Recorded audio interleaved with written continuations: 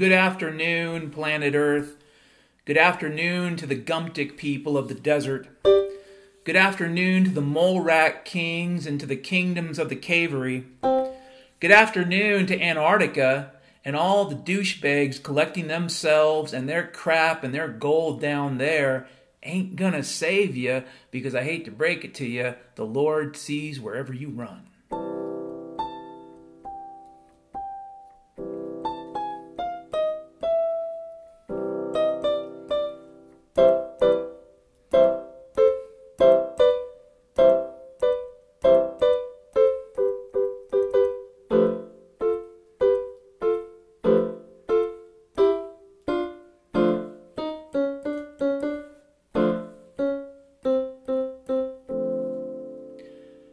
It is Sunday, May the 22nd, 2022, Bo Blimpdoc.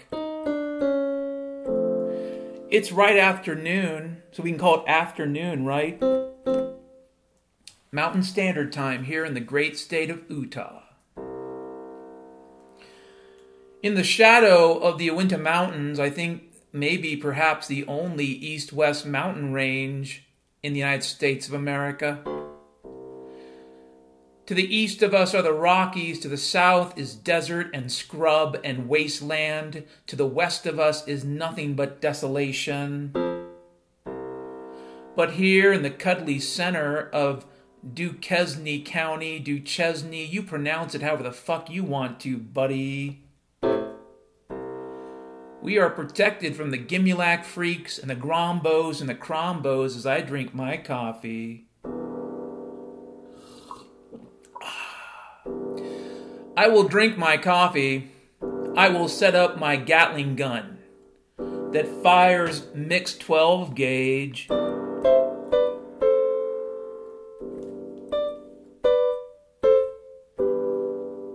That's right. Interesting times, brothers and sisters. It's almost like someone could have told you about this in 2019 and, figured out more of the picture in 2020. If only someone could have told you about the crazy that was coming. Imagine a podcast called The Great Discontinuity that was published in, I believe, November 2019, before the monkey herpes. Wouldn't it have been helpful to know something about this? But the reality is, it's not. Nobody cares. There's a reason why the Cassandra myth is a myth. In fact, why don't we read about Cassandra? Because boy, oh boy, that's not just a good name for a hooker stripper. Cassandra. Cassandra, Cassandra, the Trojan princess Cassandra. Cassandra, Cassandra. Cassandra was said to be the daughter of King Priam, enraged Apollo, blah, blah, blah. So he added the cursey curse that if she ever saw the future, nobody would believe her and probably people would poop on her. Yep, let's not get into the full mythology here because I don't really give a fuck. But the point is, Cassandra is an ancient, Greek myth. And the myth of Cassandra is kind of simple. If you actually tell people unhappy news, you will be greeted with a stone. You should read the Bible. Even if you're an atheist, read about the prophets. There's a lot of bullshit about Christianity and Judaism that gets produced in the mass media because most of those fuckers don't read the Bible. And the more you read the Bible, you begin to realize that, it wasn't just Shakespeare that cribbed off of the Bible. It was also Nietzsche, you fuck. So, by the way, you should read the Bible. And in the Bible, there are prophets. And the prophets are beloved by God. And in a way, in a very powerful way, they are obligated and given a mission. Now, you could say the obligation and the mission given to a prophet is a curse. If you read the book of Jonah, and it's actually one of my favorite books, not the favorite, but one of my favorites is the book of Jonah. If you read the book of Jonah, Jonah's the story, the probably very realistic depiction of not just what it means to be a prophet, but in terms of the New Testament, what it means to be a disciple. If Jesus says, come walk with me, if the Lord says, follow my path, It's not easy, and it doesn't lead to like 70-some hookers in the afterlife, like with other religions. It's hard, it's painful, it's entirely plausible that you end up hated by everybody. The story of the prophet is the story of Cassandra. It is the story of somebody that brings news that you probably don't want to hear. Now, some of the prophecy in the Old Testament were basically what I would categorize as glad tidings. The prophecy that concerns the Nazarene, the prophecy that concerns the baby Jesus, the prophecy that concerns the Lord in heaven made man to teach us a lesson or two. There are prophecies in the Old Testament that point that direction. And when those prophecies were fulfilled, it reified faith. But I'll tell you something, the prophets that told those stories, even the good, happy stories, were often chased all over hell. Murderers were sent after them. Their families were murdered and slaughtered. Their life was crap.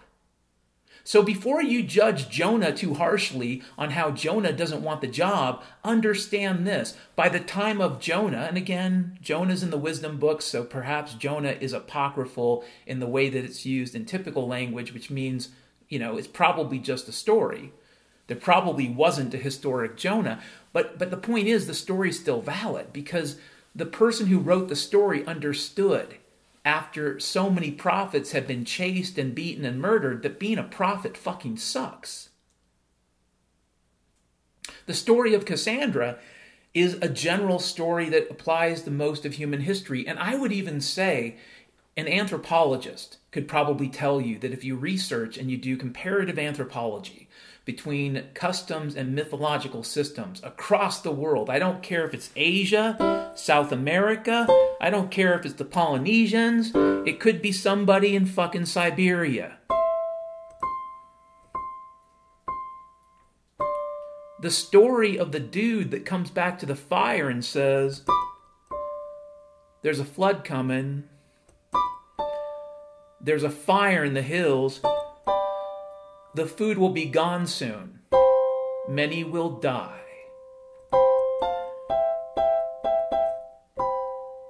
You usually get thrown into the fucking fire.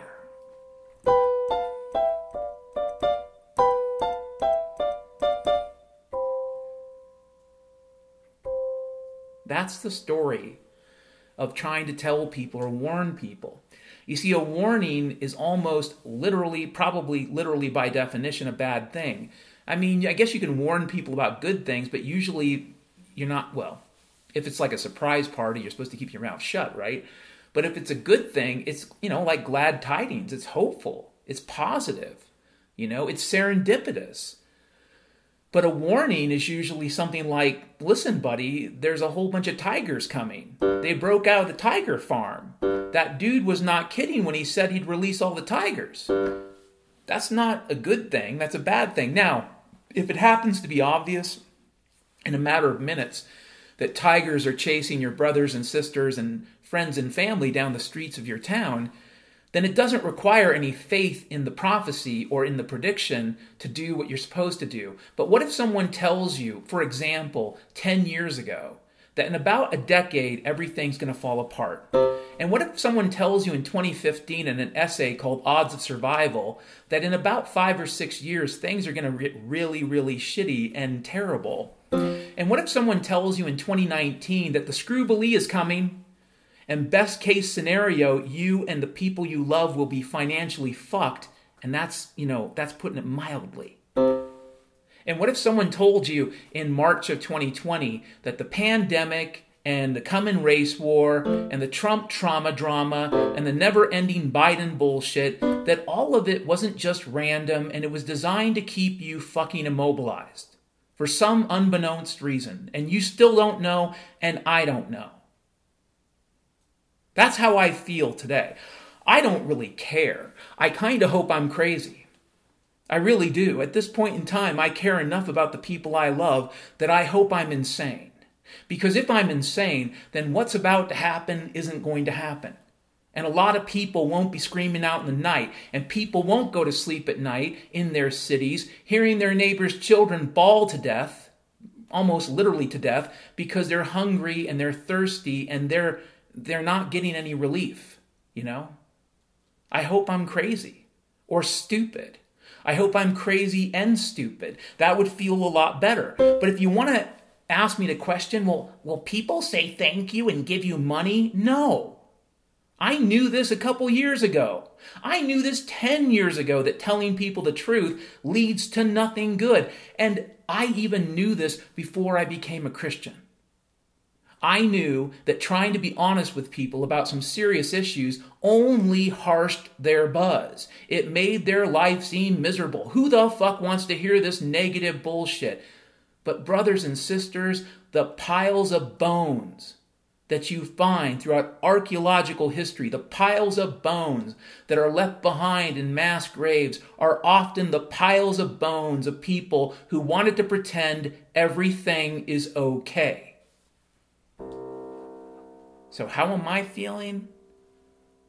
Some mixture between being at peace and, basically being resigned, with a little tinge of anger. I don't know what you call that. It may be a completely new emotion. Nobody ever wants to hear bad news. And guess what? Neither do I. We all want to hear positive news. I wish there was evidence right now that we would all go back to something called a free republic, because that would be better for everybody. That would be healthier. That would be better for nature. The world could heal through liberty. I would love it, but it ain't gonna fucking happen. Okay? There is no way to get there from here. There might have been 10, 20, 30, 40 years ago. The problem was people were fat, dumb, and happy. It's kind of like how the Constitution and the Republic began. They began with an army, but the army was pointed towards people who were not the good white Christians of the East Coast. It was pointed towards people that nobody cared about. It was pointed towards people that were marginalized in fiction and marginalized in weeklies. By the time you get to the 1840s and 50s, the Holocaust of Native Americans was well on its fucking way. And many an American back then, Davy Crockett, I believe, was one of them. But many an American in the early to mid-19th century had the opinion that what we were doing was wrong. Many people understood that. They saw through the bullshit fiction. They saw through the rape tales and the stories of savages killing good white women. And they understood that it was literally the fucking opposite. Nobody cared. Nobody wants their good times ruined. Nobody wants their party to end. If you want to know the purpose of prophecy, it is not to invest in the stock market. Because the history of prophecy, or predictions that nobody wants to hear, is a history of the person who says what they say and gets marginalized and ostracized and becomes an outcast. And nobody really if you're not a sociopath, if you have emotional intelligence, you probably want to live with people. You don't want to be pushed to the edge of nowhere. Even hermits like me still want to hang out with people once in a while. Every once in a while.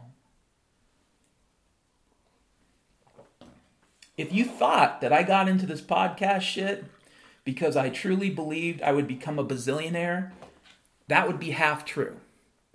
I kind of thought that I would make enough money to get by, to purchase enough food and water and resources to get by.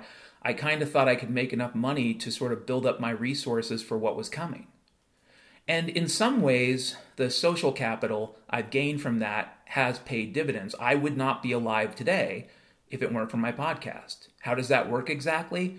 Well, I have a few people out there who listen or who are just way beyond generous, and who have kept me from becoming homeless, and who have kept me from ending up in the streets. I had one listener drive up to Seattle a year ago and pick up my ass and drive me to fucking Utah. And you can say what you will about Utah. Believe me, I say a whole bunch. Say what you will about this place, but it saved my fucking life. So I didn't make $1 trillion. And this is the thing about the Lord in heaven. People sometimes ask the question, does the Lord in heaven have a sense of humor? How can you teach if you don't? How can you get people to learn if there isn't a joke or a punchline? Because that's how you get people to learn. I've said this before, and Dr. Freckles has said this too. Step one to learning, don't die. Because when you don't die, you get a chance to see the punchline. Oh shit, that could have been me. Fuck, I almost did that. Good thing I didn't. When you don't die, you get to see the punchline from Earth. And if you do die, you might get to see it from heaven. But, the first step to learning, at least in that Ecclesiastes sense, is don't die. The Lord in heaven has a sense of humor, and the Lord in heaven loves to use a punchline or a joke or some type of funny trick to get you on the right path. I think that's true. The Lord said he made us in his image, and we love to joke. And I got to tell you, I think a lot of conscious creatures do. I don't care if it's dogs, cats, parrots, or octopus. Or chimpanzees. I think joking around is a feature of consciousness. It's one of these ways to deal with the simple fact that you have the knowledge of knowing that you can know, and the knowledge of knowing you will never know enough. It's tricky. It's a mess. We have a dog right now, a dog I love, I'm really close to, named Boomer, and he has to wear a muzzle a lot of the time because he was raised to be a fighting dog.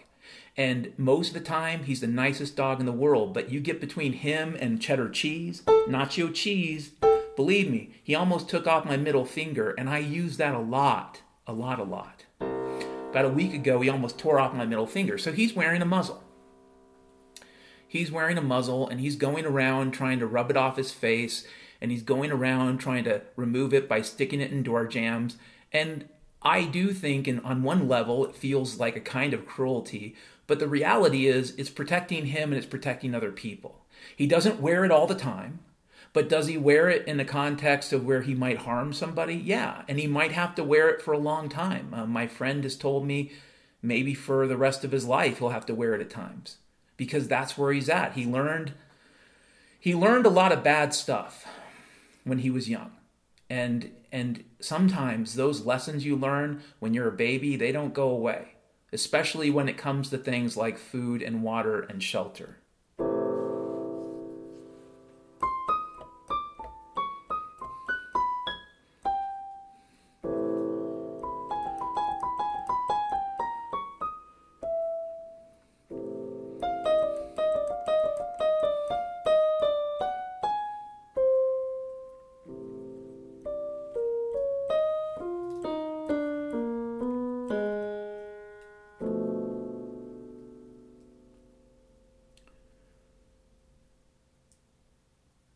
Bad news is bad news for a reason.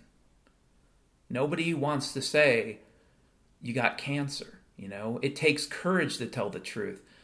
I was sitting in a room with two of my siblings, one of which was dying of cancer, and we were in front of an oncologist, and he said to the one that was dying from cancer, "Do you want to know the truth?" And this was 10 years ago almost. And I knew at the time that, logically speaking, if you're looking at somebody who's had cancer, the cancer comes back, and you stare at them in the eyes, and they know what's going on in their body, and you say, Are you sure, Nancy, you want to know the truth? Well, you pretty much told them the truth, asshole. And at the time, I thought the guy was a coward, because he ended up doing what he needed to do, but in the most passive-aggressive, shitty Seattle way possible. Like a real giant piece of shit. And if you want to know why I don't miss Seattle, that oncologist in September of 2012 symbolized everything about that fucking town. Not everybody's a piece of crap, but it doesn't take many turds to spoil the soup. And believe me, there are a lot of fucking rat turds in that fucking soup. There might be one or two, a couple. I know of one who works there but flees to the peninsulas, so he doesn't really live there, and, for the same reason that I'm talking about, really. So not everyone there is crap, but it's a city that has fallen. Not in the physical sense. I think they still get shipments of food. I think their fluoridated water still gets pumped in. I think a lot of things still happen for Seattle. But in terms of fallen, their spirits, their souls, the collective ethos of Seattle has turned to fucking shit. And what's funny is if you walk into a room of these shitheads and you say, you need to worry about this, not this. If you say, listen, I know you're focused on the monkey pox or the monkey herpes or the monkey crabs. I know you're worried about monkey VD and whatever bat soup is for sale today. But maybe what you should really be worried about is the fact that at some point in the near future, there's not going to be any fucking food. And I remember telling people this in November of 2019, not 2018 or 2017.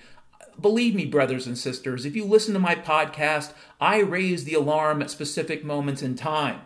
I told a sibling of mine, I believe in September of 2019, that there would come a time in the future where the true Church of God would have to go underground.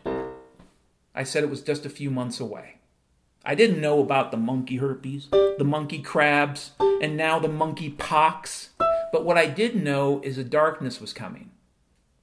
And that doesn't make me special, brothers and sisters. Do you know what the first step to understanding what's going on? Remove distractions. If you want to understand what's going on in your life, you need to get rid of your fucking smart device. I don't care. Yeah, get a flip phone. I have a flip phone. It's cheap as fuck. If you need a phone, get a phone. And maybe you leave it at home most of the time, because for most of my life, really, it's still true, because I was 32 when I got my first mobile device. Maybe 31, but yeah, 31, 32. For most of my life, I never had a mobile phone, and I didn't worry about people tracking me. In fact, if you had told me in the 90s that people would need to be tracked or should be tracked, I would have said, fuck you, this is America. And if you'd caught me wearing the uniform as an officer, I would have had made a judgment call about punching you in the fucking face. Fucking what? Track me? That's not what I took an oath to, but again, I was a fool back then. Whatever oath I took did not match the real oath of the officers above me. You know.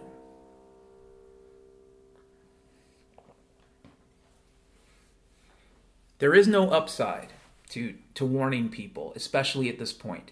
There is no upside to telling people that best case scenario, this is best case, we are facing what could be categorized as a 500-year event. The kind of event that only happens maybe 2 or 3 times in 1,000 years. That is if we're really fucking lucky. If we're just, if the Lord in heaven has decided that we're not so shitty, that even though we've done terrible fucking things as a society, that we condoned evil, even if we didn't explicitly do the evil, we condoned it, that we continue to worship our masters, and don't get me started on the voting. This time it'll work, Dan. I'm going to vote really hard this year. If I vote really hard, it'll all get better. No, listen, if we're lucky, what's about to happen happens maybe 2 or 3 times every 1,000 years. And when it goes really sideways, it can lead to something called the Dark Age. And what's a Dark Age? Well, a Dark Age is a period of time where there's very little written material other than oral history. So you have tales and you have legends. This is where the Arthurian legends come from, Beowulf, shit like that. From periods of time where you have legends and mythologies, and maybe a few priestly casts, copying books from old-timey times. But for the most part, there's very little written history. That's a Dark Age. If we're really lucky, we'll avoid a Dark Age. But that's baked into the cake now. You can't tell people that. If they just bought Tesla, if they're mining Bitcoin, you can't tell people that if they need to believe everything's going to be, again, they say it's the fourth turning. The fourth turning's bullshit. The fourth turning is about as real as Fukuyama's endism. It's bullshit. What is coming happens, if we're lucky, about 2 or 3 times every 1,000 years. And that's if we're really fucking lucky. Okay? What is coming is going to be like the 14th century crisis, but way worse, because in some ways, this crisis started 100 years ago. What is coming, if it's the worst case, could end up reducing the last 7,000 years of human history to a paragraph or 2. There were these people, they're called the garbage people. They left garbage everywhere. We still have some of their antidepressants. Isn't that funny, from 20,000 years ago, Boblim Talk? And we, the raccoon people of the year, whatever, 2020, 25 or whatever, yeah. The raccoon people will dig through our fucking bones, our optimistic, positive mental attitude. I read the book, The Secret Bones. And they'll probably call us the garbage people. And there'll be a paragraph about the garbage people. They love to spread their garbage around and their poop. They spread a lot of radiation around. They love to do it. They believe that you could print little pieces of paper and trade it around and just, fuck nature to death. Because they didn't believe in consequences. And many of the Christians of that time, because who knows, maybe Christianity survives with the raccoon people, they didn't understand there were consequences in the world after Eden and before the kingdom. This is the world of consequences. When you do shit that's wrong, shit happens. And that's my rant on talking to people about what's about to happen. Here's the first official topic. We're going to talk about family. A lot of people think family is about biology. And that is true. In that earthly, ecclesiastical, book of life sense, family's about biology. It's about having sex. It's about making babies. Those babies are brothers and sisters. Those babies are children, sons and daughters, right? Family is about biology. If it was only about biology, it wouldn't be that interesting. It would be a lot like, the lilies of the field. It would be a process. It might even be beautiful, but it would be mechanical. There are lots of people who think that family's a lie. There are many people in what's called the neo-Marxist movement, certainly post-World War II, who would say the constructs of family and gender and the structure of sexual relationships is completely societally, dependent, and ergo the family is a lie. Karl Marx might say the family is a lie. In fact, if you read Plato's Republic, he talked about taking children from their parents and sharing the parentage amongst the great elders of that golden society. Plato, aka Socrates, would have said family is a lie. Some believe that the family's being destroyed right now, and a lot of conservative groups, and I'm not going to mock them because I think there's a lot of people who call themselves conservative and are well-meaning. But there are a lot of conservative groups out there who would say, well, I think the government and the communists are trying to destroy the family, and it's happening right now, and it's terrible. And I think it's a little bit more nuanced than that, but there's truth in that. I think that the people that run the world right now love having their own family, their own kind of royal families, but the rest of us are mostly supposed to be slaves. Now, it's not going to work out well for them, not because of any magic, but because of reality. But this is what they believe. They would just as soon see all of us end up like Robert Duvall in THX 1138 with a shaved head and an asexual friend in our pod and being tortured by cattle prods periodically by robots. I mean, that's how they would like to treat family down the road. Many, many people in the conservative movement who call themselves Republicans or Libertarians and some Democrats, but many people who call themselves conservative would say, yes, Dan, our government, our culture is destroying the family. And I would argue, motherfucker, you let that happen. It's like the gun control thing. People will say, Dan, once they take our guns. No, buddy. Once they take your gun, they've taken a chunk of metal. You can make weapons, you can steal weapons. If you say to yourself that the only way you're free is if you have a gun in your home that you bought at Cabela's with a registration that has been approved by the federal government, then buddy, you're not fucking free. And you don't own that gun, buddy. If you have to license it or pay a tax on it, you don't own it. If you have to register it and put it into institutions that you don't want to, you don't control it, you don't own it, it's not part of you. And this applies to your car, your cat, your dog, your fucking gun you bought at Cabela's. By the way, stop buying guns that involve registration. That's really fucking stupid. This involves your good ham radio license, and above all else, this involves your children.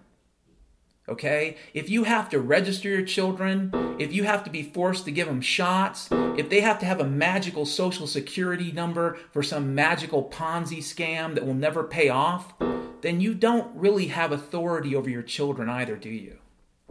Someone else does. A lot of people think the system is trying to destroy the family, and I would argue that's half true. People are allowing it to happen because they're moral cowards. Some people believe, and this is something I've learned to believe, I didn't really understand this until a few years ago, but some people believe family is what you make. It's your tribe. It's your group. It's the people you end up with because you can live with them. You know, I come from a big family, 8 kids. One of them's in heaven. I don't really talk to my family much now. I don't really reach out to them. It's a two-way street. They don't reach out to me much. I don't reach out to them much. And I'm not really sad about it. There's a few in my family I really care about, but their life is their fucking business. And there are others that I just don't know. I have a better relationship with the dog that has to wear the muzzle than I do with a lot of members of my own family. That's also what some people believe, is that family is something you build. So as a Christian who believes you should read the whole Bible and not just the parts of the Bible that end up in folk songs or in communist manifestos or in Nietzsche, as a Christian who tries to live the good life, the kingdom life, but screws up a lot, we're going to do some readings. And before you say, Dan, you can't use the word fuck and then read the Bible, you don't know what a curse is. You're going to learn a little bit more today. You don't have any idea what a curse is. You don't. Cursing is not a word that you define as bad, all right? Many of you use words I think are gross, like COVID or Rona. Fuck you. You use the word Rona like it's a real thing, and to me, that's not just a bad word, it's almost a fucking curse. So fuck you. We're going to read some of the Bible, and then we're going to talk a little bit more about family. This first reading is from Genesis 4. And this is Genesis 4:8, where we're starting out. Now Cain said to his brother Abel, "Let's go out to the field." While they were in the field, Cain attacked his brother Abel and killed him. Then the Lord said to Cain, "Where's your brother Abel?" "I don't know," he replied. "Am I my brother's keeper?" The Lord said, "What have you done? Listen, your brother's blood cries out to me from the ground. Now you are under a curse and driven from the ground, which opened its mouth to receive your brother's blood from your hand. When you work the ground, it will no longer yield crops for you. You will be a restless wanderer on the earth." Cain said to the Lord, "My punishment is more than I can bear. Today you are driving me from the land, and I will be hidden from your presence, and I will be restless wanderer on the earth. Whoever finds me will kill me." But the Lord said to him, "Not so. Anyone who kills Cain will suffer vengeance 7 times over." The Lord put a mark on Cain so that no one who found him would kill him. So Cain went out of the Lord's presence and lived in the land of Nod, east of Eden. This next reading is from Genesis 27. And I'm just going to read it and just start. When Isaac was old and his eyes were so weak that he could no longer see, he called for Esau, his older son, and said to him, "My son." "Here I am," he answered. Isaac said, I am now an old man, and don't know the day of my death. Now then, get your equipment, your quiver and bow, and go out to the open country to hunt some wild game for me. Prepare me the kind of tasty food I like, and bring it to me to eat, so that I may give you my blessing before I die." Now Rebekah was listening as Isaac spoke to his son Esau. When Esau left for the open country to hunt game and bring it back, Rebekah said to her son Jacob, "Look, I overheard your father say to your brother Esau, 'Bring me some game and prepare me tasty food to eat, so I may give you my blessing in the presence of the Lord before I die.' Now, my son, listen carefully to what I'm about to tell you. Go out to the flock and bring me 2 choice young goats, so I can prepare some tasty food for your father, just the way he likes it. Then take it to your father to eat. so that he may give you his blessing before he dies.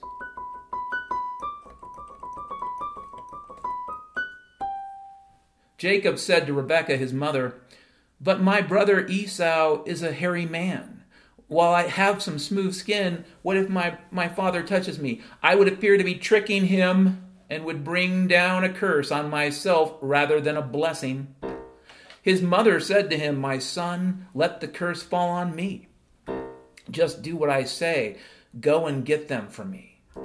So he went and got them and brought them to his mother, and she prepared some tasty food, just the way his father liked it. Then Rebekah took the best clothes of Esau, her older son, which she had in the house, and put them on her younger son Jacob. She also covered his hands and the smooth part of his neck with goat skins. Then she handed to her son Jacob the tasty food and the bread she had made. He went to his father and said, "My father." "Yes, my son," he answered. "Who is it?" Jacob said to his father, "I am Esau, your firstborn. I have done as you told me. Please sit up and eat some of my game so that you may give me your blessing." Isaac asked his son, "How did you find it so quickly, my son?" "The Lord your God gave me success," he replied. Then Isaac said to Jacob, "Come near so I can touch you, my son, to know whether you really are my son Esau or not." Jacob went close to his father Isaac, who touched him and said, "The voice is the voice of Jacob, but the hands are the hands of Esau." He did not recognize him, for his hands were hairy like those of his brother Esau. So he proceeded to bless him. "Are you really my son Esau?" he asked. "I am," he replied. Then he said, "My son, bring me some of your game to eat so that I may give you my blessing."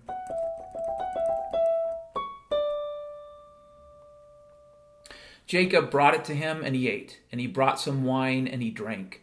Then his father Isaac said to him, "Come here, my son, and kiss me." So he went to him and kissed him. When Isaac caught the smell of his clothes, he blessed him and said, "Ah, the smell of my son is like the smell of a field that the Lord has blessed. May God give you heaven's dew and earth's richness and abundance of grain and new wine. May nations serve you and peoples bow down to you. Be Lord over your brothers, and may the sons of your mother bow down to you. May those who curse you be cursed, and those who bless you be blessed." And after Isaac finished blessing him, and Jacob had scarcely left his father's presence, his brother Esau came in from hunting. He too prepared some tasty food and brought it to his father. Then he said to him, "My father, please sit up and eat some of my game so that you may give me your blessing." His father Isaac asked him, "Who are you?" "I am your son," he answered, "your firstborn Esau." Isaac trembled violently and said, "Who was it then that hunted game and brought it to me? I ate it just before you came, and I blessed him, and indeed he will be blessed." When Esau heard his father's words, he burst out with a loud and bitter cry and said to his father, "Bless me, me too, my father." But he said, "Your brother came deceitfully and took your blessing." Esau said, "Isn't he rightly named Jacob? This is the second time he has taken advantage of me. He took my birthright, and now he's taken my blessing." Then he said, "Haven't you reserved any blessing for me?" Isaac answered Esau, "I have made him lord over you, and have made all his relatives his servants, and I have sustained him with grain and new wine. So what can I possibly do for you, my son?" Esau said to his father, "Do you have only one blessing, my father? Bless me too, my father." Then Esau wept out loud. His father Isaac answered him, "Your dwelling will be away from the earth's richness, away from the dew of heaven above. You will live by the sword, and you will serve your brother. But when you grow restless, you will throw his yoke from off your neck." Esau held a grudge against Jacob because of the blessing his father had given to him. He said to himself, "The days of mourning for my father are near. Then I will kill my brother Jacob." This next reading comes from Genesis 37. One day, Joseph told his brothers what he had dreamed. and they hated him even more. Joseph said, "Let me tell you about my dream. We were out in a field tying up bundles of wheat. Suddenly my bundle stood up, and your bundles gathered around and bowed down to it." His brothers asked, "Do you really think you are going to be king and rule over us?" Now they hated Joseph more than ever because of what he had said about that dream. Joseph later had another dream. He told his brothers, "Listen to what else I dreamed. The sun, the moon, the 11 stars bowed down to me." When he told his father about this dream, his father became angry and said, What is that supposed to mean? Are your mother and I and your brothers all going to come and bow down to you?" Joseph's brothers were jealous of him, but his father kept wondering about the dream.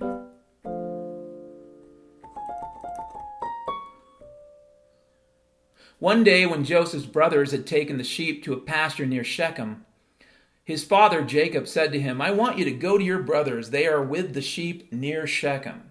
"Yes, sir," Joseph answered.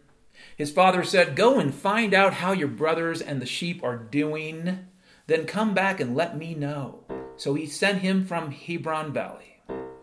Joseph was near Shechem and wandering through the fields when a man asked, "What are you looking for?" And Joseph answered, "I'm looking for my brothers who are watching the sheep. Can you tell me where they are?"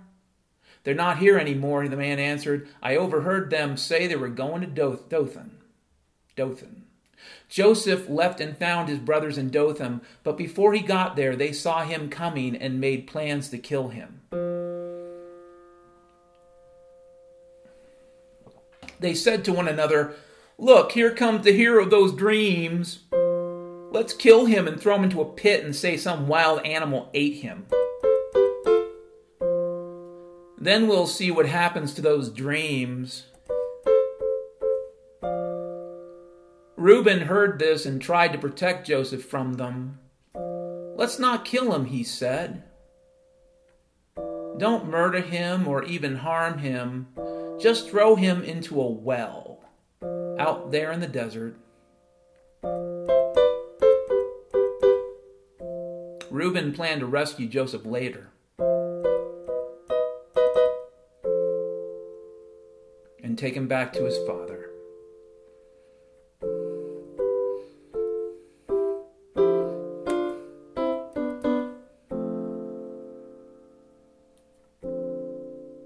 When Joseph came to his brothers, they pulled off his fancy coat and threw him into a dry well.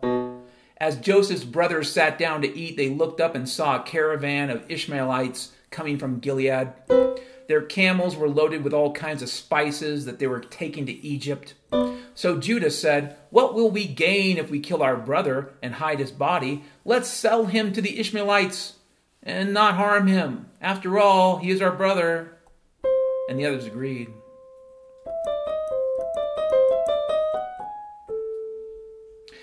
When the Midianite merchants came by, Joseph's brothers took him out of the well, and for 20 pieces of silver, they sold him to the Ishmaelites, who took him to Egypt.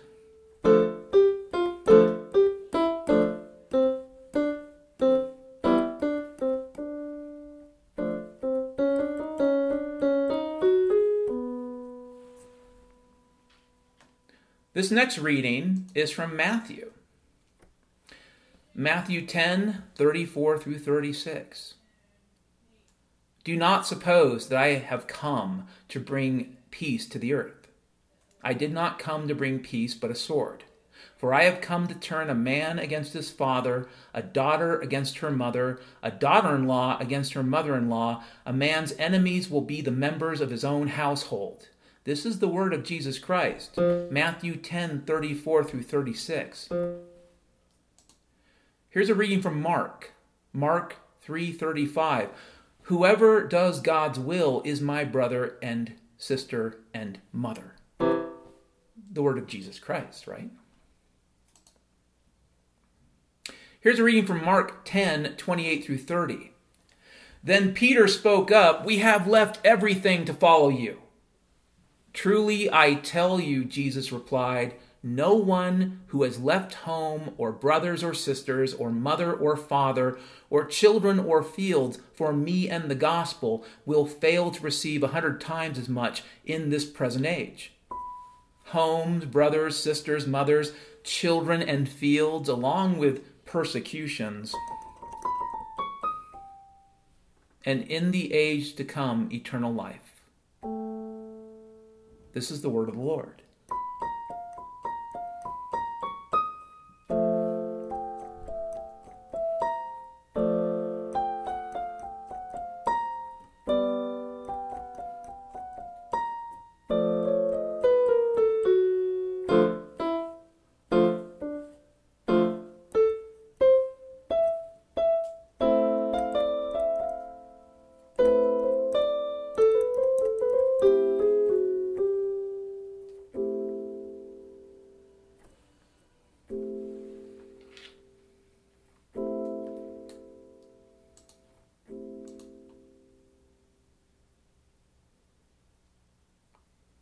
If you're a Christian, I need to point out a couple things. Number one, this is a small selection of verses from the Old and New Testament where our Lord talks to us about family. And it should be clear from the beginning, the very, very, very fucking beginning, that family is not what you think it is if you listen to some of the quote-unquote churches of today.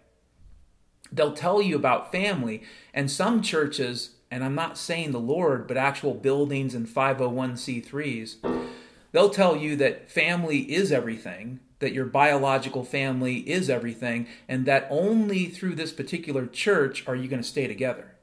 And in that are two conceits and two lies. Okay? Number one, according to Jesus, your biological family is not everything. Number two, there is no physical building or 501c3 or specific preacher that's going to help you keep your family together. Prayer, meditation, love, trying to find peace, these are things that will help your family stay together. But going to a Catholic church every Sunday, hoping for some miracle, listen, the miracle was that you got to be born into this world and you were given this life. Now, live it. Figure it out. Read the Bible.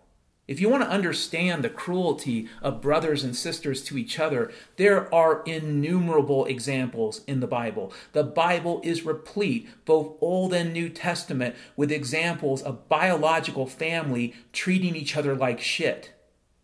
And you could say that the Lord hopes we do better, but the fact is, the Lord's not about hope. The Lord's about a plan, about principle.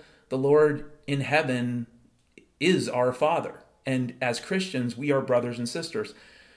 But as far as the Ecclesiastes life goes, weddings, marriages, funerals, baptisms, as far as the ordinary things of life and biological family go, these are incidental to faith. These are incidental to the Lord in heaven and our relationship, which transcends the relationship we have with brothers and sisters. And if you're not a Christian, if you're not religious, if you're an atheist, then you probably have an even darker view. If you're rational about this, if you're logical about this, there is nothing in biology that guarantees that your brothers and sisters won't toss you in a well. Even having a faith that tells you that the Lord in heaven is always watching doesn't keep you from stoning your brother to death. And if a man named Jesus comes across your way while you're fishing somewhere near the Sea of Galilee, and he says to you, drop everything, drop your wife, drop your children, drop your brothers and your sisters, drop everything, leave your community behind and follow me. If a man named Jesus does that, I hate to break it to you, but there's a lot of ordinary, everyday wreckage that is left behind. There is. And that too is part of God's plan. I don't understand it all, in part for the obvious reason why none of us do. I am not God and neither are you.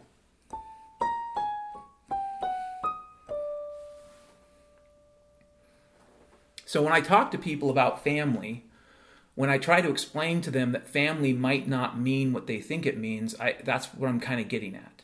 That's my point. In recent years, I've understood that there are people in my family who I can probably trust, and there are people I can't, and they might even feel the same way about me, and that's okay. I'm at peace with that. Before I left Seattle in 2021, a family member connected the death to some random friend, and really, if you did any analysis, if you understood the hospital systems, there's a better person to point your finger at, and that's called the hospital system. But a family member, instead of thinking logically or actually really giving a shit about their friend, associated the death of their friend with me not wearing coffee filters, with me not, jabbing myself with a poison or placebo. Because I don't know if the vaccine is anything. I just know that you don't need a vaccine or horse dewormer for imaginary pandemics. You don't. You really, really, really don't. You don't. You don't need a vaccine for Bigfoot, and you don't need a vaccine for make-believe pandemics. You don't. But this particular family member connected the death of her friend to my choices, and in a very passive-aggressive, shitty Seattle kind of way of doing it. And it was one of the last memories I had leaving Seattle. So ask me how much I am hurting inside that I'm not in Seattle. Listen, things stress me out. I need more money to pay rent. I need more money to buy food. Everybody could use enough cash to get by. But leaving Seattle in the rearview mirror and leaving those people behind, some of whom, they'd call themselves family, but again, only in the biblical sense, right? And you got to read the whole Bible. Are they family? I have family members who would toss me down a well. And that's been true my whole life. And maybe they feel the same way. I don't know. I know one thing for sure. The choices they felt they needed to make, are radically different from mine. They still need to believe in a lot of things that have nothing to do with God. And in that sense, there's a kind of functional atheism going on. Even if they say, well, I go to Catholic Church. Well, I don't think you understand what you're going to. But at the same time, I really don't think you understand what it means to have faith. If you have faith in Christ, you try to live a Christian life in every part of your existence. And you don't use excuses like the idea that you can go see a priest and say, forgive me for all my sins. It's not really how it works. The Lord in heaven forgave us of all of our sins one big time on the cross. And it is true. Every sin was forgiven. But what is also true is that the Lord forgave you, not some skeevy priest who may or may not be a child abuser. That's really important. That distinction is fucking critical. Okay? The Lord in heaven on the cross forgave you. Not some random priest, not some random preacher, not some cult leader. Jesus did. Something a lot of churches don't get, really. Just like they don't know what a curse is. I hope you heard that word curse in there and understand what a curse is now. Curse is not a blessing. It's the opposite of a blessing. A curse is not a prayer. It is the opposite of a prayer.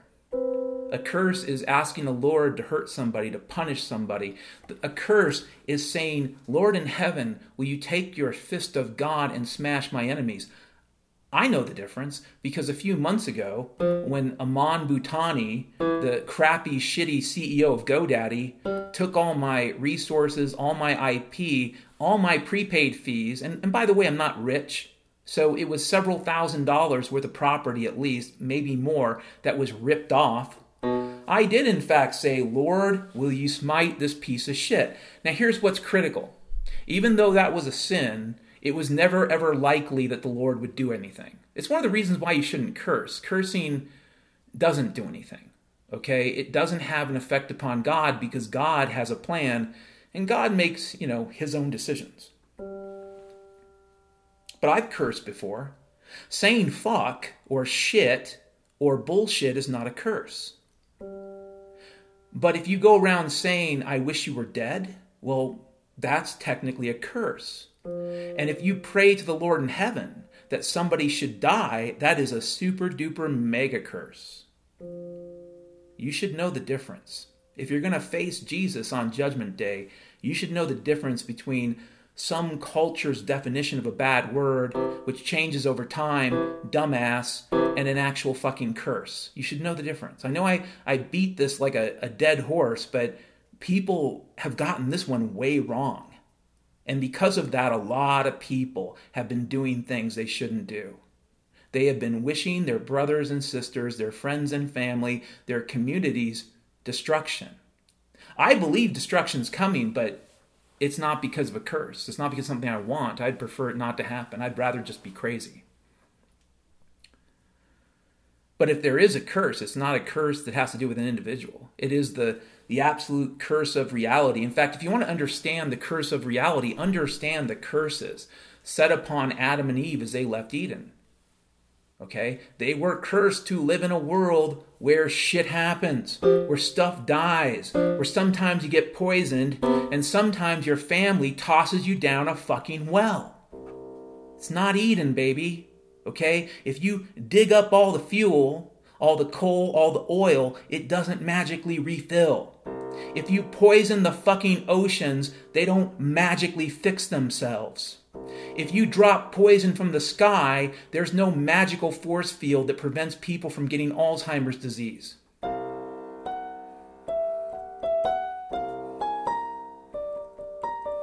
This is the in-between world, baby. Read the Bible. If you're a Christian, you need to fucking understand it.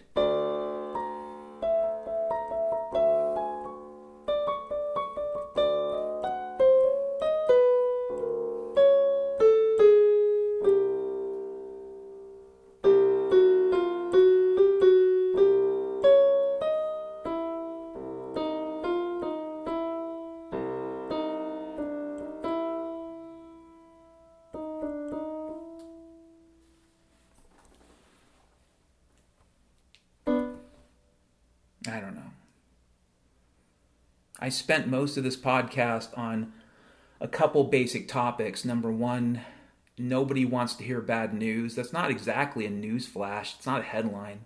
In some ways, it's common sense, but it should also tell you that when you read the newspaper, in the best of times, like if you lived in a free republic, if we lived in a country that was free and you picked up the newspaper, just based upon human behavior, you're going to read headlines that exhibit this, that exhibit two things. Number one, things have never been better, and here's a horrible story. Okay, you get those two things. You get things are really great and always will get better, but wait a minute, somebody killed somebody, and isn't that interesting? And that belies something too, doesn't it? It kind of tells its own story. But you don't live in a free country, dude. You don't live in a free society. You live in a highly manipulated police state. It masquerades as a free society, just like that make-believe village across the DMZ in Korea masquerades as a village. It's just a big, empty fucking plywood building. That Freedom Town with the 20-foot tall speakers playing happy workers' music. But it is a Potemkin abstraction of absurd bullshit. Just like this country calling itself free. In fact, in some ways, it's an insult against God because only the Lord can give you freedom, and yet the United States Constitution and those people that believe in it pretend that a piece of paper does. And that's a lot of conceit and a lot of stupidity. And for those folks, I say this over and over again, read 1 Samuel chapter 8. Read it 50 fucking times. Understand it. Understand that there's a curse in 1 Samuel chapter 8, and it's the reason why no matter how you vote in November, you will still get fucked. Okay, that's it. Doesn't matter. It does not matter. Republican, Democrat, Libertarian, Socialist, Communist, whatever douchebag party you vote for, it doesn't fucking matter. There is a curse upon you and a curse upon me. We could have had one Lord that we could have obeyed, and instead we kept looking for the shiny shit. We had the fear of missing out, right? If you have $800 billion, $80 trillion, if you're super rich and have massive crypto hodlings, if you've invested in the stock market the last 10 years every day at 2:30 p.m., and you have gazillions of dollars still in your stash account next to your cocaine and your 18 hookers, you can donate to this podcast. You can give me monies and remuneration for the whatever bad news I give you. Chances are you won't, because see above, right?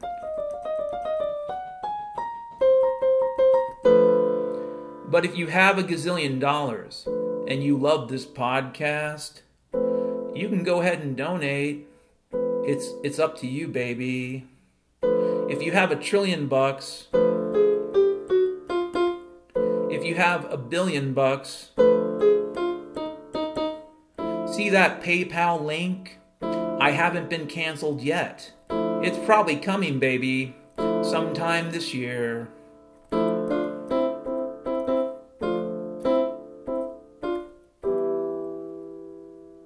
Maybe we're all about to be canceled.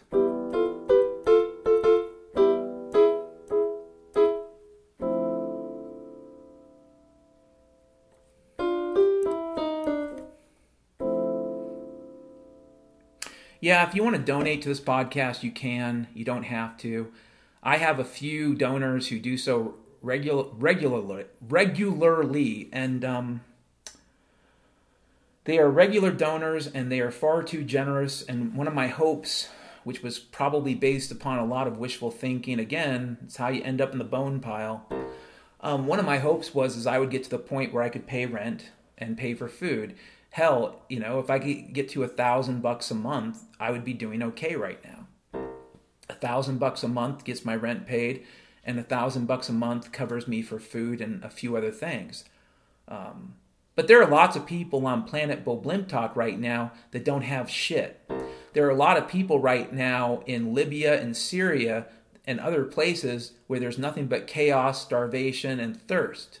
There are a lot of places right now, like in China, where people are put on an operating table, their organs are carved out and shipped to Tel Aviv for a quickie operation for some rich guy. So actually, I'm doing pretty fucking well when you compare it to those circumstances, really. But if you want to donate, you can. I think at this point, it really doesn't matter. You could take the money and go and buy some food, and that might help. But how much food can you buy at this point? Not enough. And even if you've been prepping for the last 10 years, and I think some people have, I've said this before, I'll say it again. For what is coming, there's not enough bullets, there's not enough, water filters, not enough storable food, not enough anything, okay? For what is coming, you won't have enough. And if you understand that, I know this sounds counterintuitive, but if you understand that for what is coming, you can't pile enough shit to guarantee your survival, your likelihood of survival increases. Because you'll understand at that moment that it's more about what you know and what you understand than necessarily the pile of shit you have in your basement. Don't get me wrong. I think prepping in certain ways is a great idea, but there is not enough stuff for you to pile. There is no place far enough away on Planet Bo Blimp Talk, and no matter where you go, especially if you're one of these evil scumbags that have been orchestrating the military psychological warfare of the last couple of years, no matter where you go, the Lord sees you. No matter where you go, the justice will be done. It doesn't matter. You can get on a rocket ship, if such things are real, with Elon Musk, and you can head to Alpha Centauri, motherfucker, and the Lord will see you. You can't go far enough away. The whole universe is His.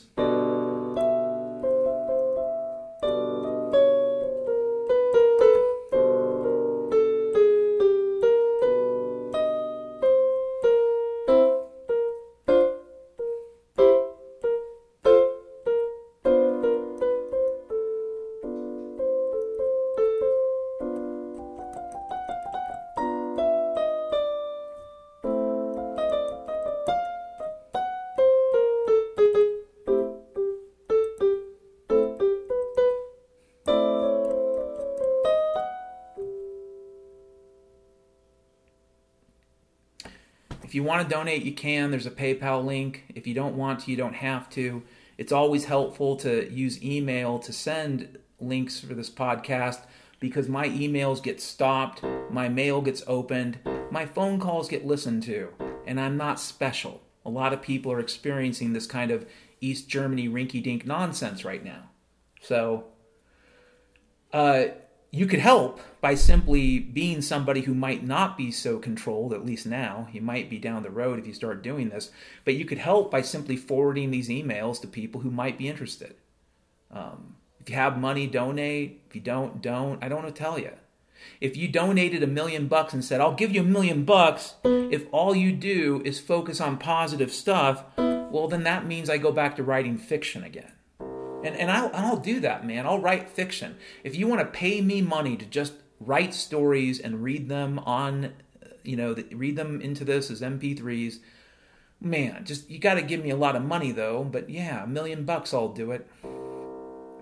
Because we are well beyond the point of education. And as I said, nobody wants bad news.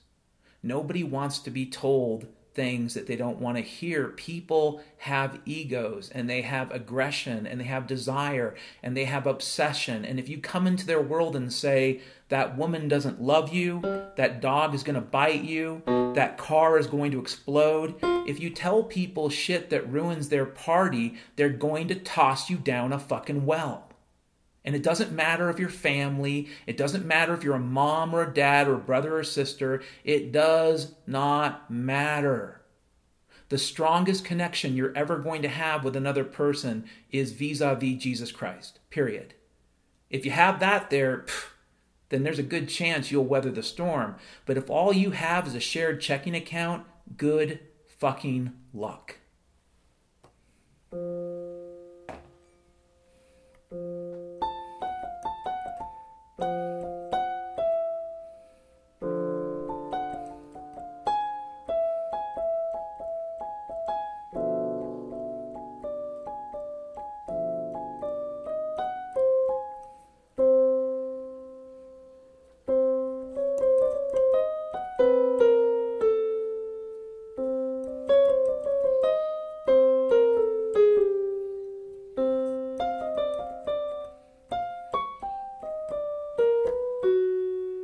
Have a great rest of your Sunday, baby.